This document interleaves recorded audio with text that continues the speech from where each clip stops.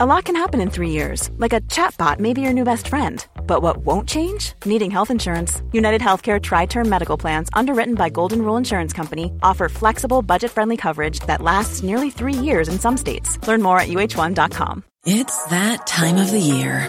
Your vacation is coming up. You can already hear the beach waves, feel the warm breeze, relax, and think about work. You really, really want it all to work out while you're away. Monday.com gives you and the team that peace of mind. When all work is on one platform and everyone's in sync, things just flow. Wherever you are, tap the banner to go to Monday.com.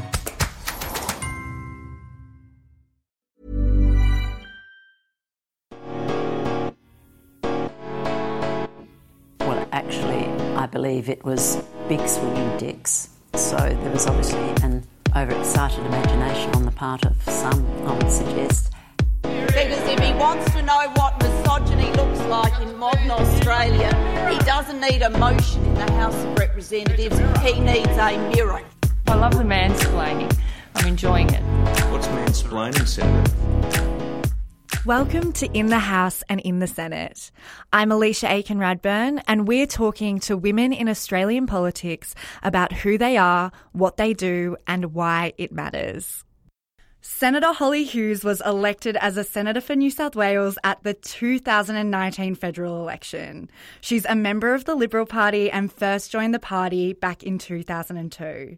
She has 3 awesome kids, Millie, Fred and Rupert, and much of their family life has been spent living in Moree, in regional New South Wales, giving Holly an intimate understanding of the issues facing people living in rural areas.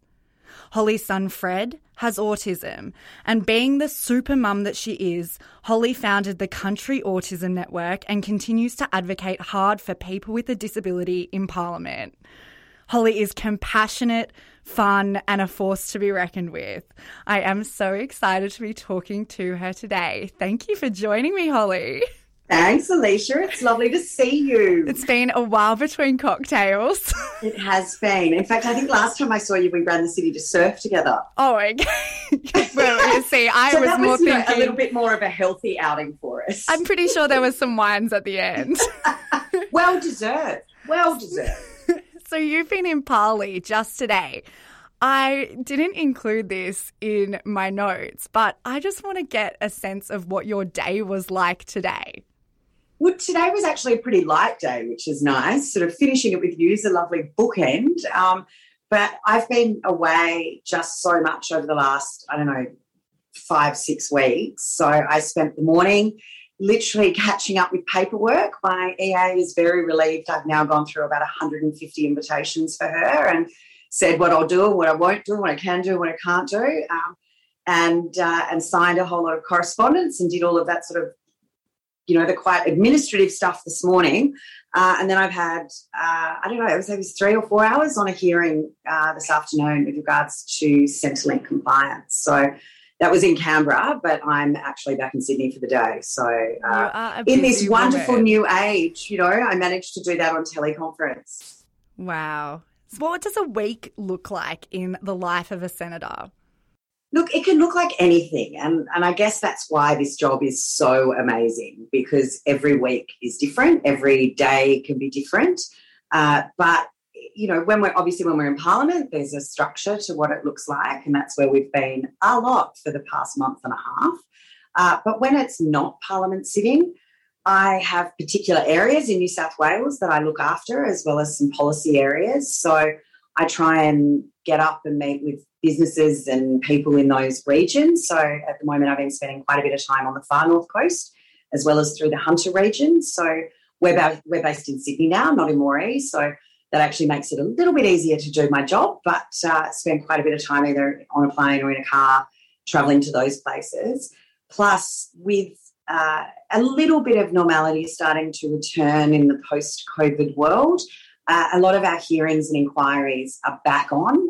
So I chaired the Autism Inquiry, Senate Select Committee into Autism, and we really found last year that it just wasn't effective to do them over Zoom. Like, you just couldn't get it wasn't fair to the people that were coming to give us evidence. What is the reason for that? Is it because it's quite an emotional area or? Yeah. And I think because a lot of the time you are dealing with people that does have a bit of emotion behind it, but also people that have been in a policy sphere around it, particularly advocate sphere.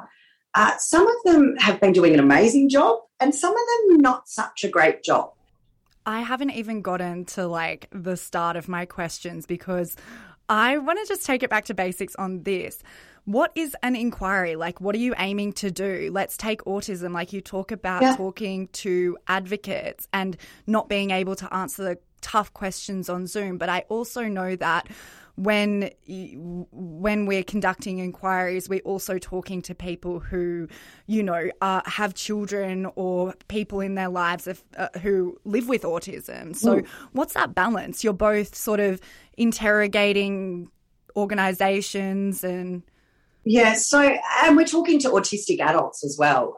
So that's actually giving us another perspective on this conversation because in the past, autistic adults haven't had a particularly significant voice. There seems to be some misconception that autism somehow disappears post-childhood, which it certainly doesn't.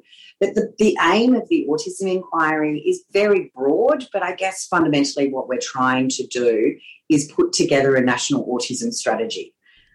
It's one of those things. You've got 30% of NDIS participants have autism and we don't and have never had a national autism strategy. And so we want to have a look at everything from right back at the beginning with early diagnosis and how we can work with the states and develop some processes that work around getting diagnoses as early as possible because we do already know something. So we already know, good quality intensive early intervention will produce incredible outcomes for these kids. But we want to get to them as early as possible. So obviously that diagnosis part's important.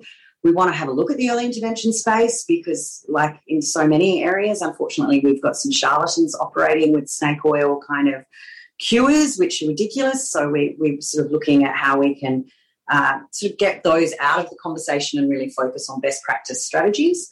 And then we look at all the transitions. So we're looking at all the transitions in life, whether it's into school, into high school, into employment, into independent living or supported living. But there's also things that are part of life like puberty that are particularly challenging for people with autism.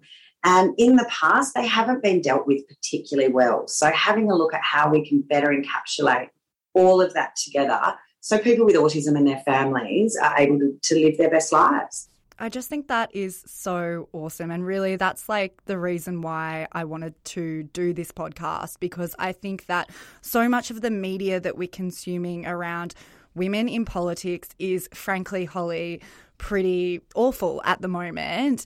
And I just know, like, you don't read about it in the paper, you don't see it on 7:30, but I know that there are people out there like yourself who every day, your day-to-day is working on like our next autism strategy. That's amazing. That's going to change people's lives. And there's lots of people working on lots of projects that don't get much media attention, that don't get the focus.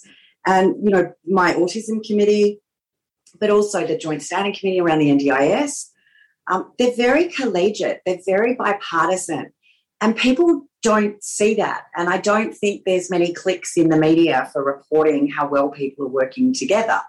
And so I think it would be really important, for the people that are watching you, listening to you, to understand that, yes, there's lots of adversarial parts to it, but there's also lots of very constructive work always being done to benefit all Australians and quite often in a very bipartisan way.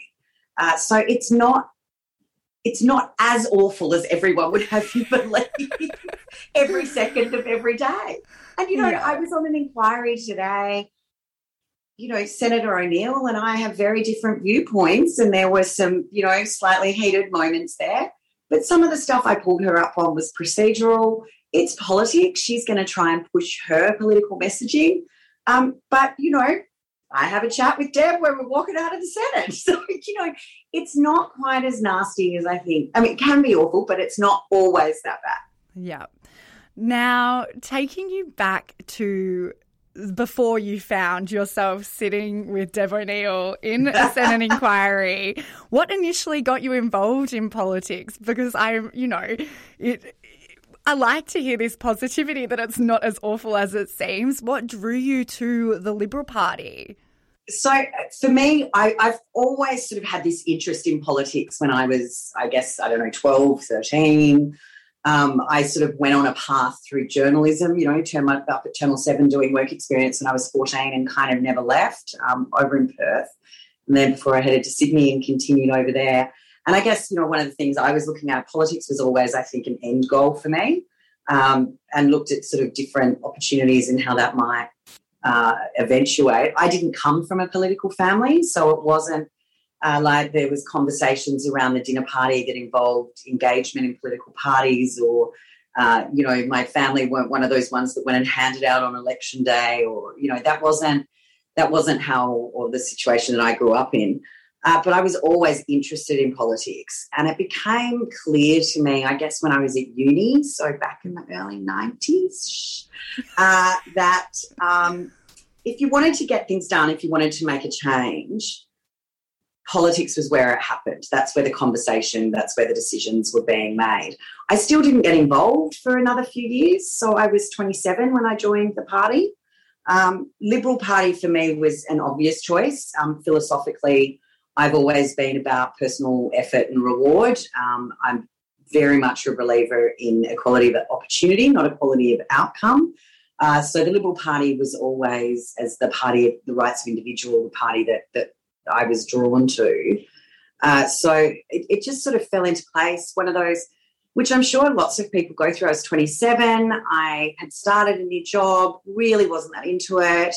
Had spent a bit of time over in the US where I got to spend some time with some senior politicians and political figures over there, and just came back and thought to myself, you know what, this is what I want to do. I'm 27, now's the time to do it. So I did. What happened next? So you're 27, you join the Liberal Party. Now, because I just recently listened to your maiden speech, Scott Morrison brought you into head office in 2000 for the 2003 state election and then the 2004 federal.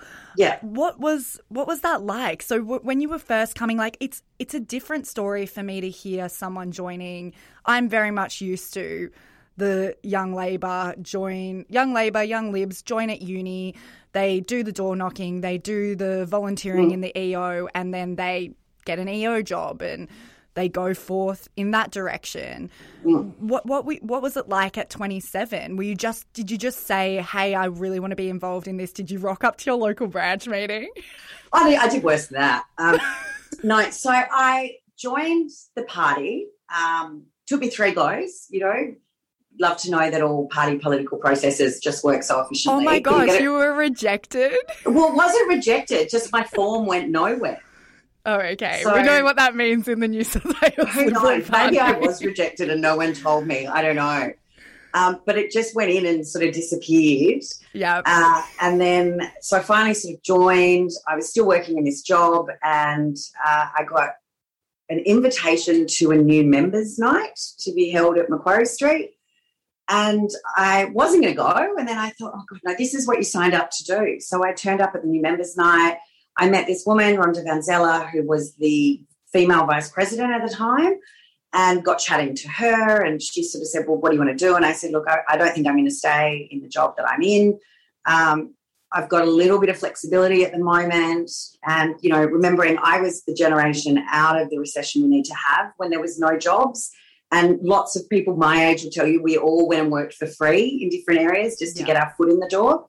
And so I said to Rhonda, look, I'd like to really get more involved. I don't know how I do that, but I've got a bit of flexibility. I'm going to leave my job. I'm going to have some time. I think this is what I want to do. What was the job that you were leaving?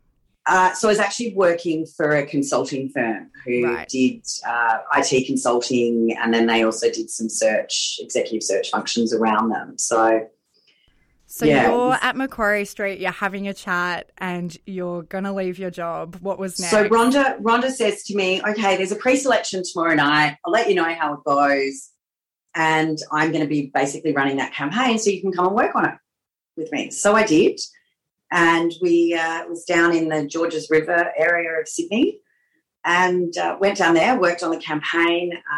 The Labor Party were winning that campaign quite decisively. And it was Scott that said to Rhonda, because she was obviously on the state executive with him, hey, that girl you've got, the new one, I think she's wasted down there. I want to bring her into CHQ. So Scott brought me into that first CHQ, and I worked with him. And so that was obviously the relationship developed from there. And when it came to 2004, I was one of, and there was only 4 of us brought in to be part of the key tactics group in New South Wales. So I got to work on that federal campaign. Incredible. I want to talk about you actually getting elected. Mm-hmm. In your maiden speech, you describe your ascent to Parliament, in the words of Paul McCartney, a long and winding road. And you, over the years, I think it started back in 2010, you had various places on the Senate ticket. Talk me through this. Some were winnable, some were not winnable. Yeah, and so it was really, indeed a long and winding road. Prior to 2016, it was really flagging an interest as opposed to an ambition for a spot. So, what do you think of that? About what do you think of the practical, is that a good way for young women to sort of show that they are enthusiastic and keen and it's actually something that where they want to end up? I think it is one of the things that I do see women perhaps make a mistake here. Look, I've seen some men do it, but I've certainly seen a lot more women do it. And it's what we sort of colloquially refer to as seat shopping, but they get a bit excited with pre-selections and decide to stand in all sort of different forums, whether it's upper house, lower house, state, federal, different areas. And I don't think that scattergun approach is the most effective way. I certainly made my intention to stand for the Senate very clear, very early on, even going back to when I had 2 stints as a staffer, both with senators. And I finished staffing in 2005, so I haven't been a staffer for a very, very long time, just before someone accuses me of having no other life experience. But you should stop giving away all these dates as well. Trust me, once you've got a Wikipedia page, there's absolutely no hiding. It's all done, babe. There's just no hiding it. Just own it, Yeah, I agree. Just go, women over 40 are awesome because we actually don't care anymore about a lot of stuff. So it's good. There's upsides.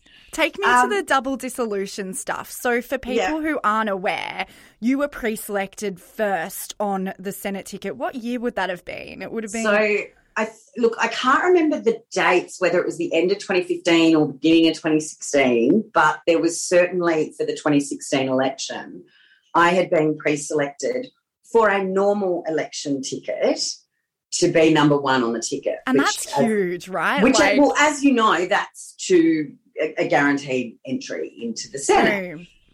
And in fact, I'd beaten the sitting senator for that number 1 spot. She was going to be in the number 2 spot. So, that was where we were at. And then we found ourselves in a situation where there was a situation, and most people don't understand this, there was a situation in Tasmania, where Richard Colbeck, who was the only minister from Tasmania, was put in an unwinnable position on their Senate ticket in Tasmania. So I was a member of federal executive at the time. Malcolm Turnbull was Prime Minister. And Malcolm came to a federal executive meeting and basically said to all the states he wanted to ensure that all ministers were in the winnable spots on the ticket. So I'm sitting there going, okay. So we ended up in a situation where we were both negotiating with the Nats as well as in negotiation. So there were 2 factors here. One, whether it was the Liberal Party or the National Party that was going to take number 6 on the Senate ticket. So, we lost that argument because the Liberal Party had number 6 on the ticket. And so then it became a matter of whether it was me or the other senator who had then been elevated to the ministry would take number 4 or number 6. So, long story short, I think ultimately I took one for the team because there was getting quite a bit of heated media coverage around it. and accepted the number 6 spot. Now, in any normal cycle, the Liberal Party has generally for the past 30, 40 years got 3 senators in each cycle, which means we normally have 6 senators from New South Wales. With the double dissolution, because only half the quotas were required, we saw a lot of minor parties come in. So the Liberal Party only got 5 out of the 5 spots rather than the normal 6 that we would hold in New South Wales. So I wasn't elected. Had you emotionally prepared for that? Like, were you of the mindset, like, to just step through it? You're on the federal executive, so you're very enmeshed in the party. You're very respected. I'm a vice president of New South Wales. I was chairing a federal committee on federal executive. So, yeah, you could say that. So you're like, I'm going to take one for the team. I'm going to go number 6. Were you in the mindset that now that you're in this sort of precarious position for a double dissolution situation, had you already prepared yourself, look, 90% this is probably not going to happen for me? Yeah, I think I had. I think emotionally, mentally, I'd certainly put that work in. That was where my head was at. What was quite funny after the election, I got a phone call from a recruiter about a job that I'd applied for. And I sort of said, really sorry, I actually don't remember what job it is that you're talking about, because I'd kind of been going, well, I was, moving back, like wanting obviously through the Senate to go back to full-time work, having been at home for a little while. As you mentioned, Fred's autism. We'd been running a very intensive ABA program for him. And I had run that because my husband's business took at the time, he took him away a lot. So, I had prepared for that, but I was also not planning to go back to being wife on the farm. Yes. And, I was sort of like, I'm done now. I need to go back to work. So properly. This call comes. So, for a position and, but yeah, I mean, the phone call itself was hilarious because the company that I ended up going, it was a recruiting firm, going to have a job interview with, the job had been put on hold. But they said, actually, you're quite fabulous. Why don't you come and work for us? So I ended up going to work for Salt and Shane for the bulk of the period before I went back into the Senate. But yeah, I got the job because I went in for another interview. And they're like, we love you. Why don't you just come and work for us? I have to say, when you were just talking about the recruiting phone call, I thought you were talking about the Administrative Appeals Tribunal. Which no. So that came later. We miss out at number 6. We miss out in the double dissolution election.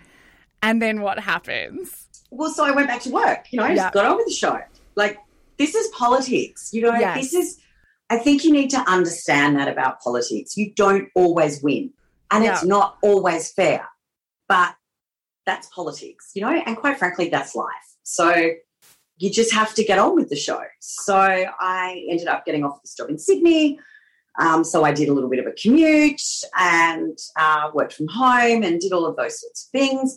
And that was when I was offered a position at the tribunal and at the AAT. And I was actually offered a full-time position, but I opted to take it part-time because I was still working with Salt and Shane, and the flexibility with their hours and the projects that I was working on I was really enjoying. And I thought, well, I didn't really know what I was getting myself into with the AAT, so I thought, well, I'll take a part-time appointment. So I did that for a very short period of time because it was I think I was only there about 4 or 5 months, because that was when the Section 44 stuff started happening. Fiona Nash had to step out of the Senate, which meant there was a vacancy. So for the layman out there, Section 44 was all that citizenship stuff that was happening, like Barnaby Joyce and all of that jazz. Yeah. So Fiona Nash. The whole lot. Oh, my God, what a messy time. Yeah, so Fiona Nash, yes, she gets moved on because she was I think citizen. She had British citizenship. Right. I can't remember, but she definitely had a second citizenship. So she gets out. It was hilarious. My ex-husband was actually driving out. It was a former therapist that had lived with us. We had live-in therapists to the airport. And in Moree, I can tell you, we were back in town at this point. It was not that far. And he goes, oh, my God, I go to the airport and come back and you're a senator. And I'm like, not quite yet, but, oh, my God, it's all happening. So 4 of us were supposed to be confirmed by the High Court into the Senate.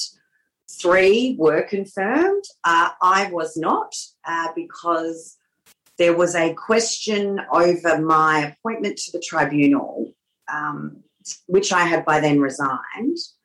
Thank goodness I'd kept my other job as well, but that it was an office of profit under the Crown. So the High Court went to review my appointment. Now, absolutely no one, and I mean no one, thought I was going to be ruled out. I mean, everyone was like, this is ridiculous. The election had ended. Yeah. You weren't elected. Of course, people have to get on with their lives. And because the idea going forward is then that no one, you're not elected, you can't take a paid appointment under the Crown. So people are just, well, that's But that also includes people that are teachers and, crazy. Nurses in public hospitals or, fireys or, there's a huge number of roles that are considered office of profit under the Crown. And basically means you get paid by the government. And anyway, so we went to the High Court and the ruling was that I was ineligible, that the election had in fact never ended and therefore I was ineligible. And I've got to say that was a bigger blow than the double dissolution. Yeah. The double dissolution I was fully mentally prepared for. Yeah. The High Court decision was pretty tough. That was a pretty big blow. And to make matters worse, Sky News reported that I had, been appointed and then had to retract and say no. So I'd actually had 2 people on the phone going, oh, my God, this is so exciting, and then had to ring me back and go, oh, my God, I'm so sorry. Far out. And so it was a fun time, not. Yeah. What was the period between, I imagine it's a similar situation to anyone that sort of I use the word grief, and I think it's the right word to use when it's the same as a breakup or anything that you've had your expectations really set high for. There's a grieving process associated with that. Absolutely there is. And, you have to take some time to process that. And it was, it wasn't a happy time, I can tell you that. It was really confronting. It was devastating. You're looking down the barrel thinking everything that I've worked for, everything that I wanted is gone. Did you take any comfort in the fact that did you feel like you would retain that number 1 spot on the Senate ticket going into 2019? Look, I didn't know. I honestly didn't know whether or not that was possible. I remember having lunch with 2 very, very close political friends of mine, and both of them basically kind of said to me, we kind of get it if you want to walk away. And I'm like, are you serious? That's the worst thing. And to say that to someone like you, I just I know you. I just mean you are not one to, you persist. No. So I sort of said, no. I won it last go.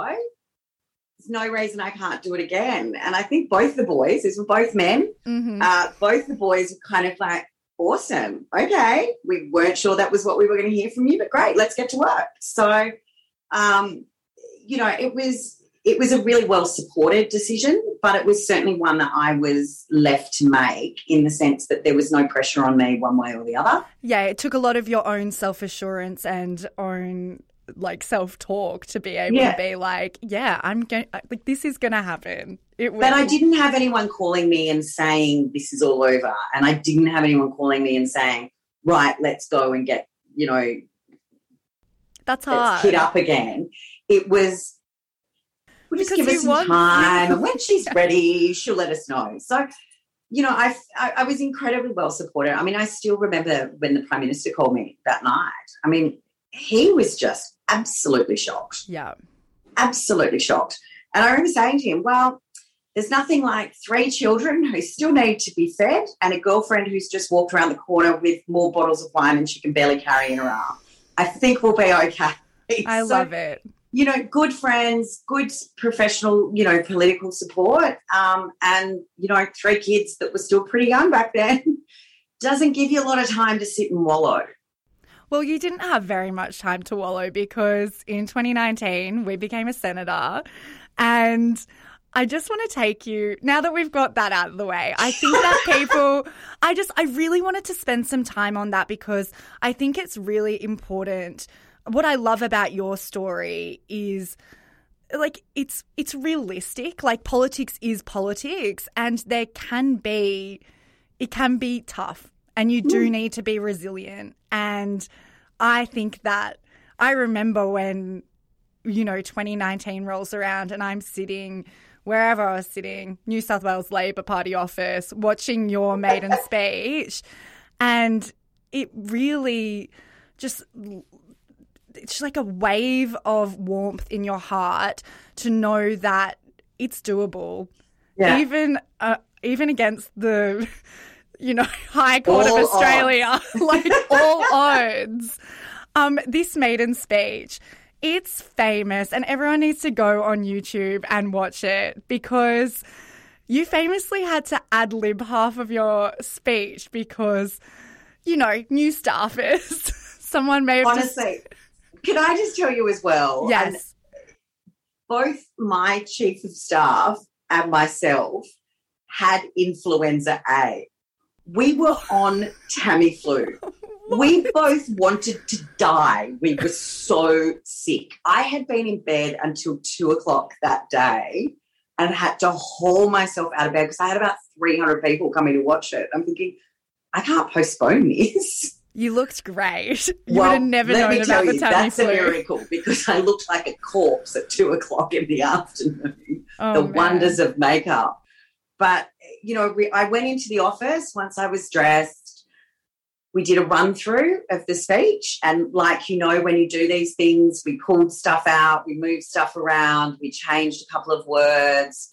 So my chief of staff took, she went and fixed it up and printed it off, put it in a folder, and because we had so many people coming to town, my family had arrived, so my kids were in the office. It was just starting to get a bit hectic, and, Erin and I both wanted to die on the lounge. I just said to my staff, you know what, I'm just going to go sit in the chamber and just have a little bit of quiet time before the speech. So I sat there with my speech in front of me, started reading it, and I think I got about 2 or 3 pages in and went, you know what, I'm not reading this again. I know it. It's fine. I don't need to read it again. I'm done. So just sat there and waited to give my speech. And, of course, then I started giving my speech and get halfway through and the rest of it's not there. And then so basically you ad-lib the latter half of the speech. And when I was watching it again, I'm just like, this is just my life, Holly. I just sit in my room watching your maiden speech over and over again. I actually don't think I've really watched it again. It's really good, I got to tell you. Loved it. What struck me was, it was kind of fortuitous that the half that was left in the printer was about the NDIS and disability services, because you say it yourself, you talk about this every single day. So, it wasn't that hard for you to find the words and what you wanted to say. And I thought it was really powerful because it was just your pure passion talking about something that is really important to you. And you carry that passion for the NDIS through to Parliament today. Even when I emailed your office being like, please come on my podcast, you get this auto response, as you do with a lot of parliamentarians, I think all actually, to be recognizing the receipt of your email. I'm a very busy person. It's not in that language, but it's I have a lot of meetings and my poor... Very busy and important. What do you want? But Holly says, if this pertains to the NDIS, please provide your NDIS number. And I think that just goes to show what an advocate you are and that you are, you are formulating the autism strategy. I just want to, on top of the inquiry, how has that passion translated practically in your time in Parliament? Well, we've had a number of inquiries that are much smaller than the autism inquiry, particularly around the Joint Standing Committee into the NDIS. And we are seeing policy changes that are coming out of those inquiries already. And, I'd like to think that my advocacy and the work that I do in the Parliament around this space is very much focused on the participants and their family. I think we've had a little bit in the past, and without naming names, I think there's a few people probably still pushing a bit of an agenda that's actually more from the big service providers' perspective. Quite frankly, they're a business, and I'm more concerned with what the participant experience is. So, for example, one of the things that we've had a look at, and I understand the policy change is coming, is around supported independent living. So basically what that is the old group homes. Right. But we've got a situation at the moment where providers can basically be bricks and mortar owners, so they can own the house and be your landlord as well as your service provider. Now, the core of the NDIS is choice and control. So if you live in a house that's owned by organisation A and you want organisation B to deliver your services, there have been, and we have heard of and we know of, limitations to that occurring. Limitations to that occurring is a really nice way of saying, like, probably really Organisation hard. A block it from happening because they also provide that service. Okay. But it also doesn't suit their service delivery. What we found through that inquiry was some of those group homes like to do group activities. So if you're a 30-year-old man who doesn't want to go to the park but wants to go to the movies, and you've got to support, that organisation A wants to take all 4, residents in that house to the park. So, this 30-year-old, man with a disability has to go to the park because organisation A doesn't make any specific accommodations for him at all. And so what we want to see, because all of these people have their own NDIS plans, so they have everything there for their own access, for their own daily living supports, their own community participation. And we want to see if you're organisation A, you can be a landlord, but you can't be a service provider. And so we want to be able to split those two out, and that's going to happen. And I think, that's a really powerful change for a lot of people. And that's, just one of the policy areas that we're looking at and changing via the NDIS. The other thing for anyone who knows an NDIS plan at the moment, we refer to them as buckets of money. Yeah. And my son has a plan, and we get money for, we have a bucket for daily living. We have a bucket for community participation. We have don't even ask me the names of all the buckets because honestly, I'm a member of Parliament, got a couple of degrees. I'd like to think I'm pretty across this issue. I can't work out what bucket of money some of this stuff's supposed to come out of because they cross over all the time. Yeah. So if you're doing a program where you're learning to cross the road and use money and then practicing it, buying at a shop, where does that go? Is that community participation or daily living? Oh, my gosh. So what we're doing is we're getting rid of the buckets. Great. So you're just going to have a plan. So there's these sorts of really practical changes as well. So, the SIL one's a big policy shift with regards to service providers are going to have to make bigger decisions and work out what they're doing.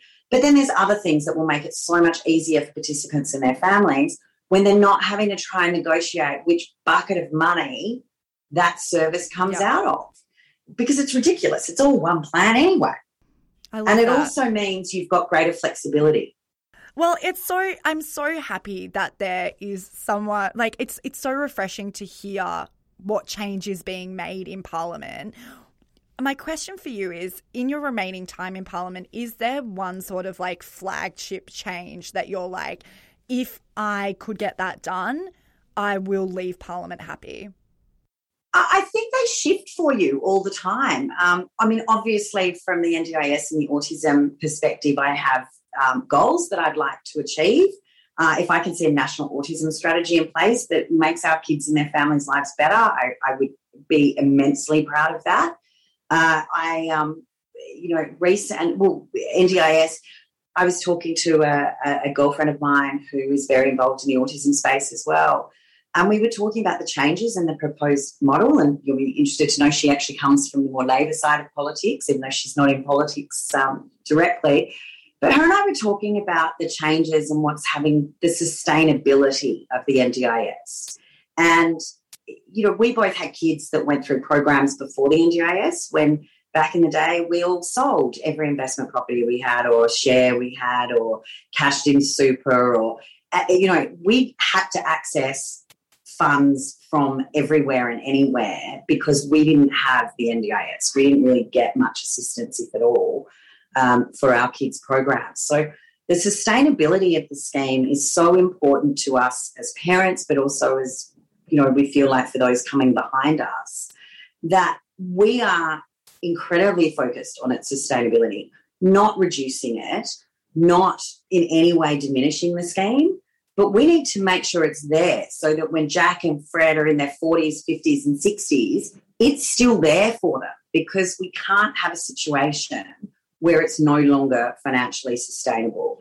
So just to talk about something else, what I'd like to achieve, last year I chaired the inquiry into vaping, of all things. Oh my gosh, I read this article and it's like Holly Hughes kicks cigarettes and now she's a vapor. And that's so true. In fact, that. I've got my phone here. I'll see if I can get the app have up a for you, because you will love it. Oh so I was, as I joked, I did a podcast previously. I was 100% committed to my B&H Smooth with a glass of wine. Like, I had a full commitment to that. And when I got involved in this vaping inquiry, or the vaping issue, because it was about that choice to me. Yes. I believe adults can make their own decisions and take personal responsibility for them. Nicotine is available in a multitude of forms. It's available in cigarettes and combustible tobacco, which we know is harmful. We know is incredibly harmful. It's available in every store on the corner. Yeah. We have lozenges, gum, spray, patches, most of which are available at the supermarket, not even high on the shelves. So the issue here is that, is there a group in Parliament and is there a group in Parliament that doesn't, wants to ban vaping? Well, Minister Hunt had a particularly strong view about it. He had 28 of us backbenchers write to him and go, when he tried to do a personal importation ban. So it kind of went from there. It was all being led from within the government. So it was backbenchers. That's so interesting as well to see that, I feel like some people, there is definitely this perspective that, if you're a member of the government, it's just Scott Morrison's way or the highway. And it's you can't express your personal feelings. See, as you mentioned, Scott's known me for nearly 20 years. I think he would find that hilarious, particularly in my case. But certainly Greg Hunt has come up against it when I disagreed. And my, disagree. When you signed the letter saying Holly Vape Lord Hughes. Well, look, it was personal choice for me. And then so I decided I should find out what this whole thing was about. And I literally accidentally quit smoking. So I haven't had a cigarette for 196 days. Incredible. Look, I've only got 10 minutes left with you. Okay. I could talk to you all night, but just for this last 10 minutes, I want to take you to, I was naturally flagging it as the heavier stuff, but I don't think it is. As you were saying earlier, sort of taking the politics out of issues, and that's really how I feel about the culture at Parliament House. The treatment of women, everything that we've been seeing rolling around in the media. Obviously, the volume of testimonies has been really overwhelming. I've felt it amongst women across the board, staffers, friends, whatever. It's been feeling very suffocating. You yourself have spoken in the media about being groped as a staffer. So I really feel like every woman is feeling it in a really visceral fashion. As a senator, how has this been impacting you? What do you think about it, and how are we going to change it?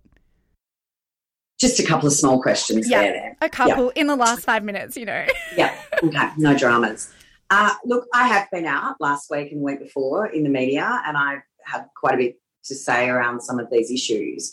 One of them, though, is I will say I think coalition women have been probably the most isolated women in Parliament House. And the reason I say that is we do not get defended in the same way that women on the left get defended when they are attacked. So if you are, and not only women, if you are attacking a coalition member or you are a woman of the left, you will have a sisterhood around you that's there to protect you and support you and back you up. We saw it the other week with Nicole Flint when she called out what happened to her in Boothby, and everybody knew what was happening to her in Boothby. It was covered in the media during the election. So it was not under the carpet. This was front and centre as an issue during the election. And when Nicole called it out in Parliament, she was told she was a liar. Now, this is not new, and I've had it. A number of my female coalition colleagues have had it. We're told we deserve it because we're right-wing, we're conservative women, we're right of centre. We obviously deserve it. You know, I'm told I'm a bootlicker of my boss. I can't even go through some of them. One of them telling me to go hang myself with the lovely C word at the front, followed by a suggestion when I noticed I hadn't done that they'd come to assist. There was no outcry when that was said to me. There was no one raised an eyebrow to that. There were none of these women in the media jumping up and down how horrendous it is. When Bridget McKenzie was told by a media commentator that she should take her guns and use it on herself, again, zero outcry from this alleged sisterhood. And so I think if we want to be serious about this issue, we need to support all women and not decide those that are of the right of centre deserve it, are liars, and just should be left on their own, because it's not going to happen if we will support women as long as you think like us. That's just not going to cut it. So I think that is a fundamental problem, and I think that comes down to the partisanship that we're seeing in this issue now and politicisation of it. Can I just ask before we move off that to, you know, the bigger picture of like the culture and the change for wider society? I agree with you. I think it would be really hard for anyone to disagree that is factually what happens to coalition women.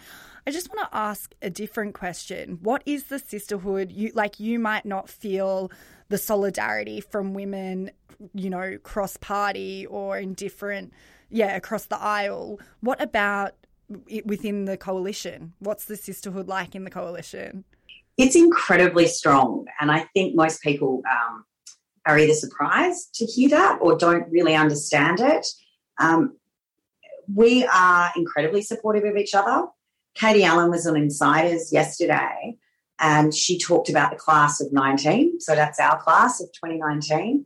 We've been very active at maintaining a real collegiality amongst us. We get together as often as we can. We catch up. We have our own groups that we talk. So there is a real sense of not only the women in that group, but also the men in that group, that we do look after each other and check on each other and make sure everyone's hanging in there, because it's a pretty lonely environment, Parliament House. It was interesting to hear when Karen Andrews and both Sarah Henderson made the point that the boys will quite often get together and we're excluded. Amazing. And do you know what? I think a lot of women were actually really relieved to hear that, because I think some of them felt that perhaps it was them personally that was excluded rather than it kind of being a little bit more across the board.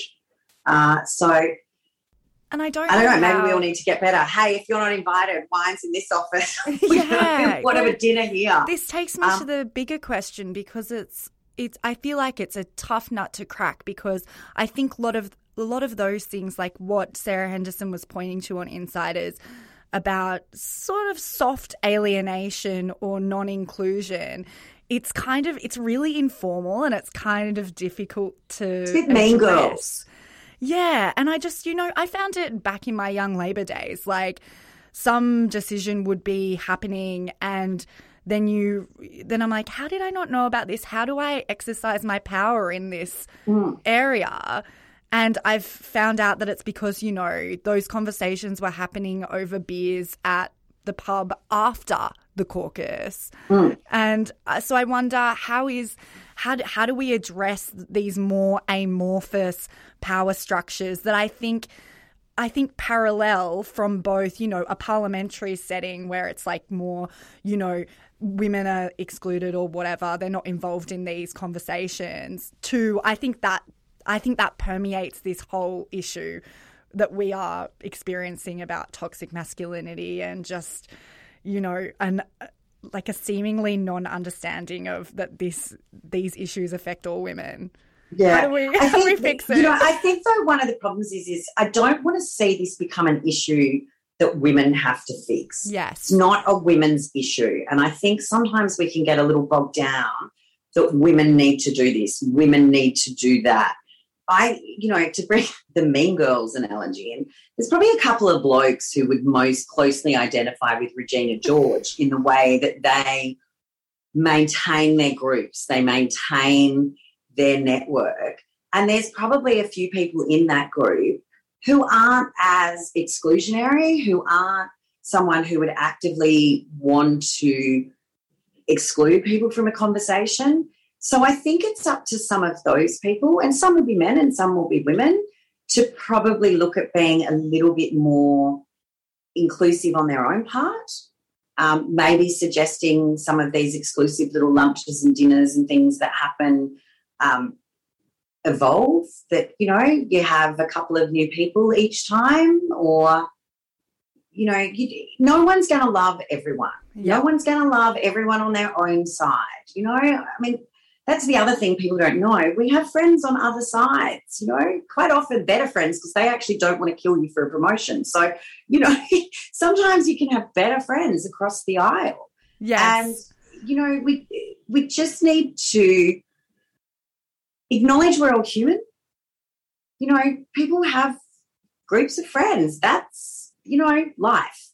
People have other people they like to spend time with because they share views, they share similarities.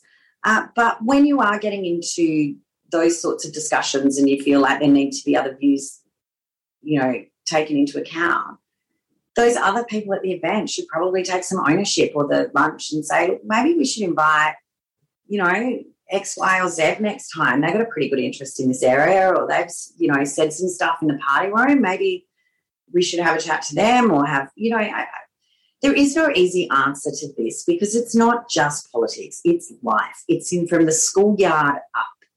And, I think that's where some of the cultural change between men and women's relationships really needs to change, though, from our kids.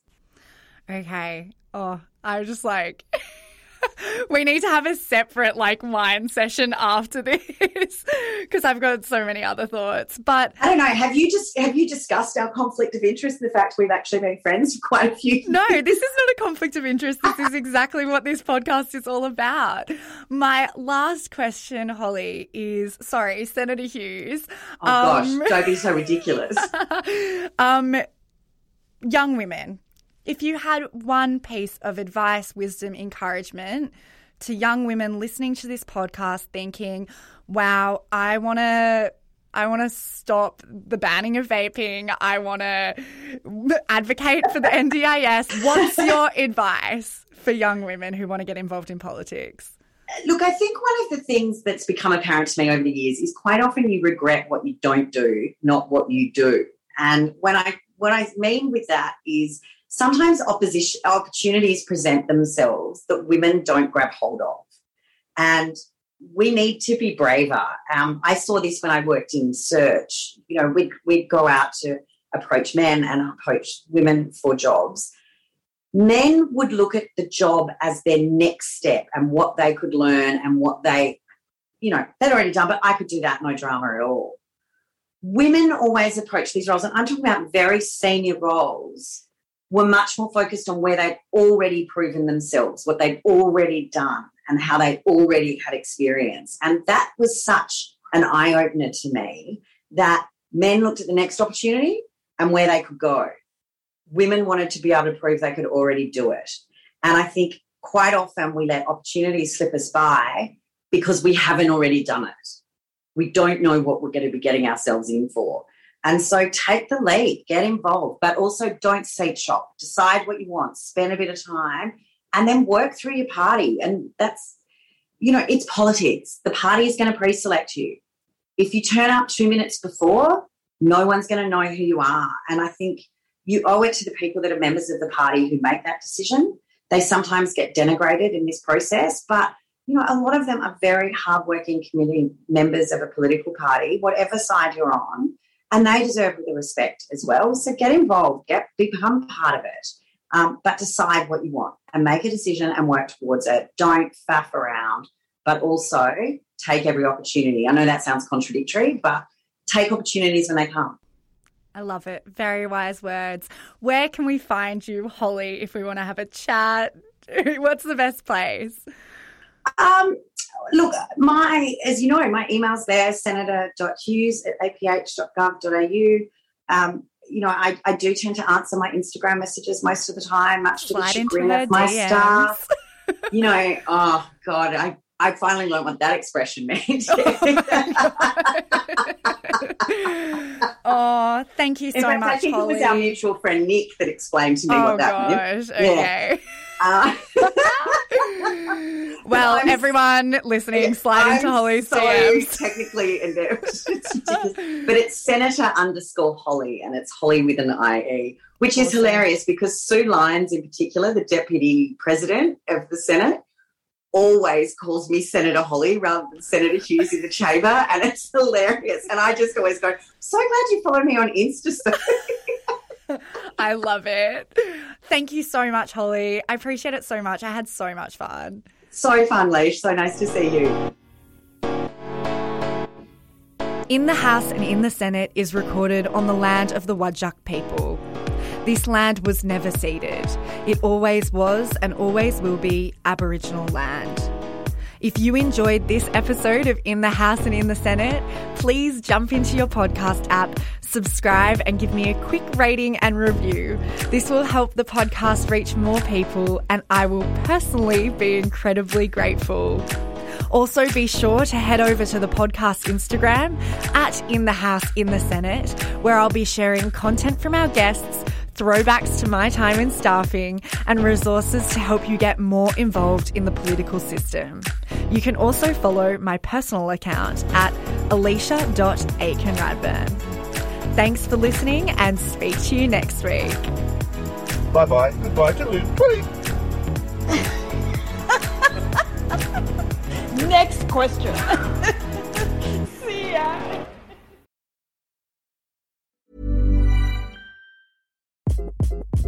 Hi, this is Craig Robinson from Ways to Win, and support for this podcast comes from Invesco QQQ, the official ETF of the NCAA. Invesco QQQ is proud to sponsor this episode, and even prouder to provide access to innovation for the last 25 years. Basketball has had innovations over the years, too. We're seeing the game played in new ways every day. Learn more at Invesco.com/QQQ. Let's rethink possibility. Invesco Distributors, Inc.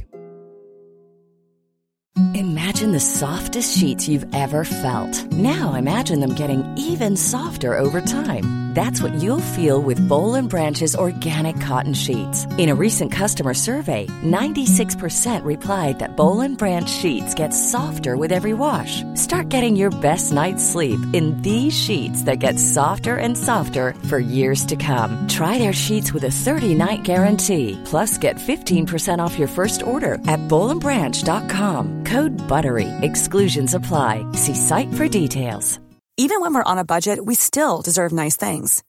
Quince is a place to scoop up stunning high-end goods for 50 to 80% less than similar brands. They have buttery soft cashmere sweaters starting at $50, luxurious Italian leather bags, and so much more. Plus, Quince only works with factories that use safe, ethical, and responsible manufacturing. Get the high-end goods you'll love without the high price tag with Quince. Go to quince.com/style for free shipping and 365-day returns.